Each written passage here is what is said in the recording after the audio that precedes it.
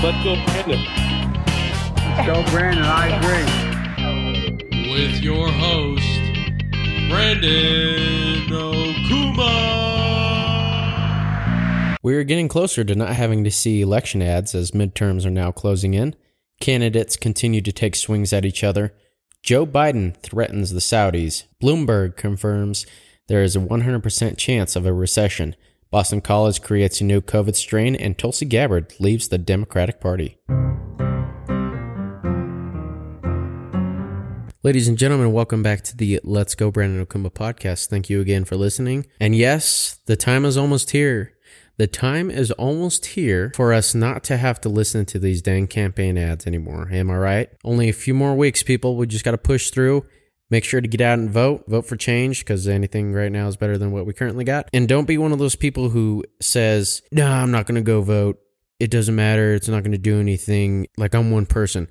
Well, when you get 10, 20, 30,000 people who say that same exact thing, it's definitely going to make a change if those people did decide to vote. Don't be one of those people, because if you don't go and vote, then you shouldn't have an opinion on what's going on. Now, things are pretty crappy, right? You don't have to answer my question. I already know they are. Midterms are among us, and I encourage you to look at what is going on in your state. Look at your family, whether you have one or not. Look at yourself and decide how you want your future to be, how you want your future to be for your children, how you want your future to be for yourself, because I think in this last election, there was a lot of people who voted recklessly. I think there was a lot of reckless voting going on where people didn't really dig into policies, where people didn't dig into what might be good for me in the future, instead of just saying, this guy's a jerk, I'm just not going to vote for him even though things are good.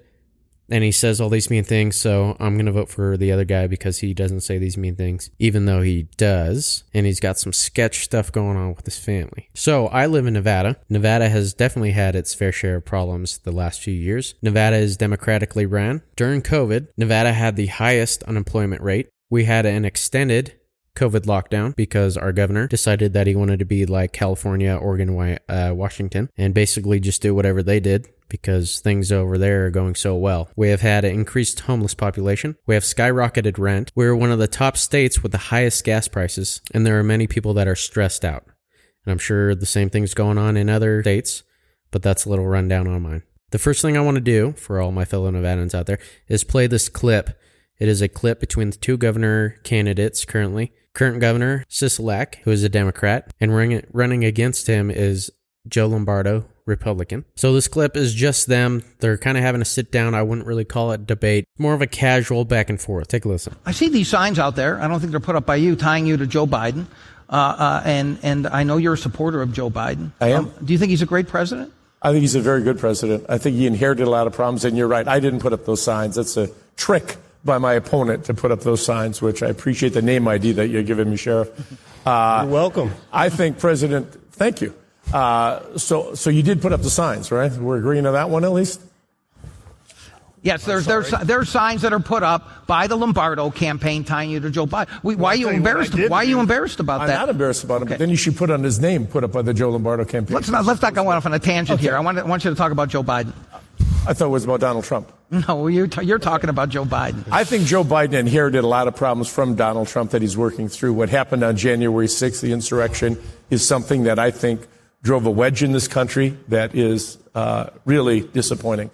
It's pulling people apart as opposed to putting people together.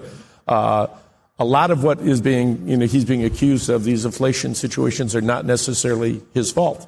I mean, he doesn't control the price of gasoline no more than I control the price of chicken and ground beef at the stores. So I think that the president has done well with what he's been presented with. He's continuing to move forward, and it's tough decisions he's had to make. Many polls show fewer than 40% of the people in Nevada have a good feeling about Joe Biden, but you still have a good feeling about Joe Biden. I think that he has done well with what he was given. I do believe that. Have you asked him to come campaign for you down the home stretch? No, but I can tell you he's welcome to come to the state of Nevada. He's welcome to come to any state in the country. This man is delusional, possibly almost as delusional as Joe Biden is. When he says that Joe Biden has no control over basically anything, he is lying. Policy. Crappy policy leads to crappy results. We are experiencing this currently. And with policy, the spending, the outrageous spending that Joe Biden and the Democrats have continued to do in this short 18 months. Spending like they are leads to inflation. He also probably has ran up his credit card bill and doesn't believe that you got to pay that back either. And even the idea that Sisolak thinks that Joe Biden is doing a good job and has been doing a good job is outright ludicrous. It's absolutely insane. This man has a state with less than 40% of people who think that Joe Biden is doing a good job. So he's disagreeing with 60 to 70% of the people in his own state. I always find it comical by the excuses that Democrats come up with. And I also find it comical that they can't let go of the January 6th event, even though they never bring up all the rioting that had gone on with billions of dollars worth of damage, with people who were killed and even more people who were injured. Now, there is a reason why Democrats are afraid that there is going to be a red wave. And by red wave, I mean there's a lot of spots in the Senate and in the House that are going to be switched to Republican because people are starting to wake up and realize what's actually going on. They're not buying the lies. They're not buying the excuses anymore. People are starting to realize that if I want my family to be better off, if I want myself to be better off, I need to make a change, which is what these Democrats are afraid of. Now, what they want to do is put a blanket over your head, grab your hand, and tell you, I'll lead the way. Don't worry about where we're going, even if it's straight to hell. And hell might be straight where we are going. Recently, Joe Biden has tried to persuade Saudi Arabia to change course on a decision they have made.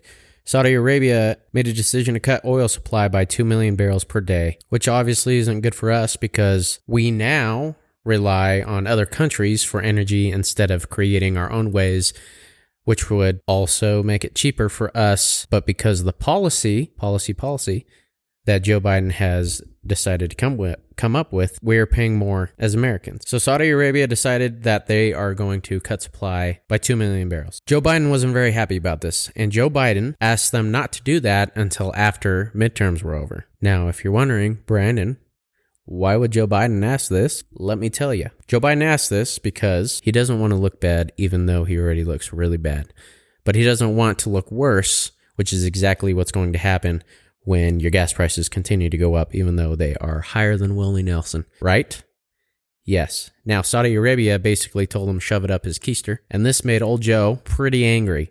He threw his ice cream down, and he stomped his feet super hard. It was a pretty cool scene to see. According to CNBC, President Joe Biden is angry at Saudi Arabia for its decision to slash oil production along with its OPEC allies against U.S. wishes, and he made no secret of it. With the global economy on a knife's edge and energy prices high, Washington sees the kingdom's move, which it made in coordination with Russia and other oil producing states, as a snub and blatant display of siding with Moscow.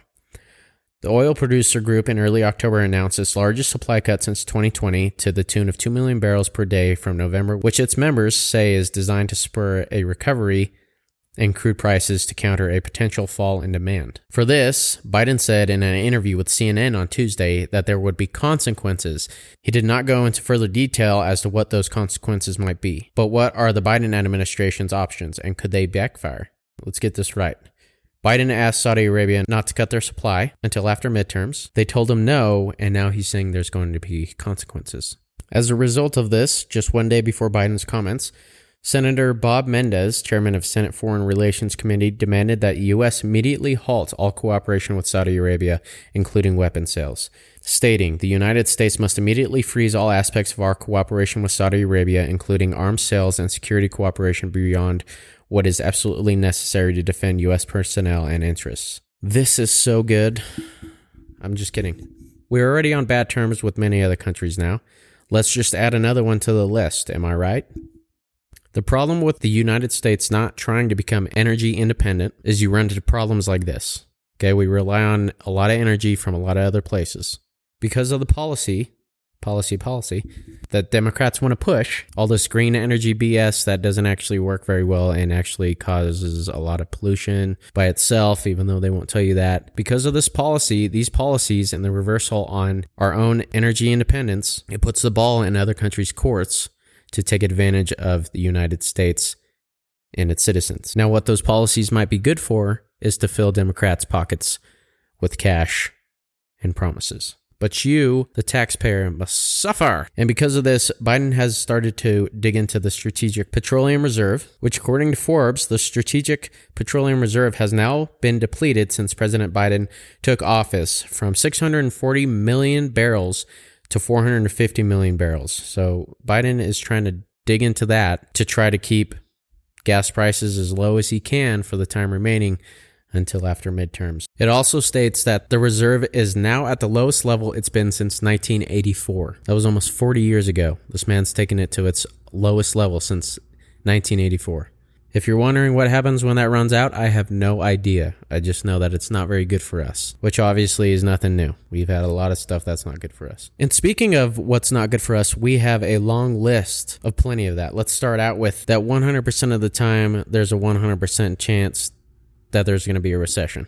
So according to Bloomberg, the latest recession probabilities model by Bloomberg economists Anna Wong and Eliza Winger forecast a higher recession probability across all timeframes, with the 12-month estimate of a downturn by October 2023 hitting 100%, up from 65% from comparable periods in previous updates. So the odds of a recession is 100%. So tighten up them pockets, quit buying Starbucks, and by golly, I guess you better enjoy this ride because it's going to be rough. But some news to look forward to. Psych, just kidding, we're staying on the bad news train.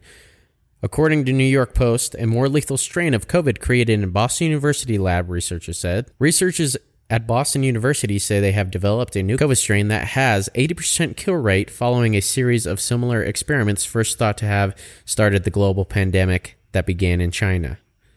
The variant, a combination of Omicron and the original virus in Wuhan, killed 80% of the mice infected with it, the university said. When mice were only exposed to Omicron, they experienced mild symptoms. The research was conducted by a team of scientists from Florida and Boston at the school's National Emerging Infection Disease Laboratory. They extracted the spike protein from Omicron and attached it with the strain first detected at the onset of pandemic that began in Wuhan. They then documented how the mice reacted to the hybrid strain. In mice, while Omicron caused mild, non-fatal infection, the Omicron S-carrying virus inflicts severe disease with mortality rate of 80%, they wrote in a research paper. The new strain has 5 times more infectious virus particles than Omicron variant, researchers said. What this sounds like to me is pandemic number 2. So make sure everybody gets in their 5th, 6th, all the way to 100 COVID shots, even though you can still transmit the disease to other people. But don't worry, according to some, the more you get jabbed, the better off you may be. But expect more lockdowns to come. Extremely hard. Probably by the next presidential election, I would imagine. Now, who in the right mind would create a super strain of COVID in the first place? There's definitely some questions. Who funded this? What were these people thinking? And how long until they release it into the public? That news is absolutely mind-boggling, and there should definitely be serious questions asked about this. And there should definitely be some people who are held accountable, unlike China was after releasing their strain. For those of you who are wondering how the economy is going, I'll start out with not good. According to the Bureau of Labor Statistics, in September, the Consumer Price Index, or CPI, for all urban consumers increased 0.4%, seasonally adjusted, and rose 8.2% over the last 12 months. Since last September, it's now up 8.2%. The index for all items, less food and energy, increased 0.6% in September, up 6.6% over the year. These inflation prices are running far too fast for us to catch them, far too fast for your annual income to catch. So if you're spending money right now, I highly suggest you stop. If you have anything you could sell right now, I highly suggest you do it, because as the prices of things continue to go up and people start buying less products, we're probably going to go through a stagnant time where you need to have cash on hand. And if you don't have cash on hand, people are going to start going upside down on their mortgages, on loans, on their vehicles, on really anything. So I encourage you all to be proactive and not reactive to this. As for our border, since we haven't heard from them in quite a while, just kidding, we have. We have governors like Governor Abbott of Texas, Governor DeSantis of Florida, who are flying illegal aliens to these democratic cities, which Democrats like to call them sanctuary cities because, according to them, they allow anybody until you get busloads of illegal immigrants who show up on their doorstep, and then all of a sudden they're not very happy about it, even though they don't care about the border problem we currently have. And yes, it is absolutely a border problem, especially when I tell you these numbers. First, I want to back up to 2020. This was Trump's last year in office. This was when Trump's policies were in place. Policy. His remain in Mexico orders. So in 2020, there was 458,000 border encounters. Okay, 458,000. Remember that number. We're going to move up to 2021. 1,700,000. Oh, we'll stop there. 1,700,000 border encounters. 2022, with 1 month that still has to be recorded, which will probably be, on average, it's been running around 200,000 per month. But with 1 month remaining in 2022, for calculations, we have a total of 2,150,000 border encounters. Now, if we're going to keep it on track for what it's been, which is around 200,000, we'll end September with approximately 200,000 border encounters, which would increase that to 2,350,000 border encounters, way up from 458,000 in Trump's last year in office. Now, what's coming with this big influx? We're having increased deaths due to fentanyl coming across the border. We're having increased crime, increased homelessness. We're willing to send money to Ukraine to protect their border, but we're not willing to send it to our own to protect ours. And because of all of this, I think, or I know, that people are getting fed up. People like Tulsi Gabbard, who has denounced the Democratic Party now and who has left the Democratic Party.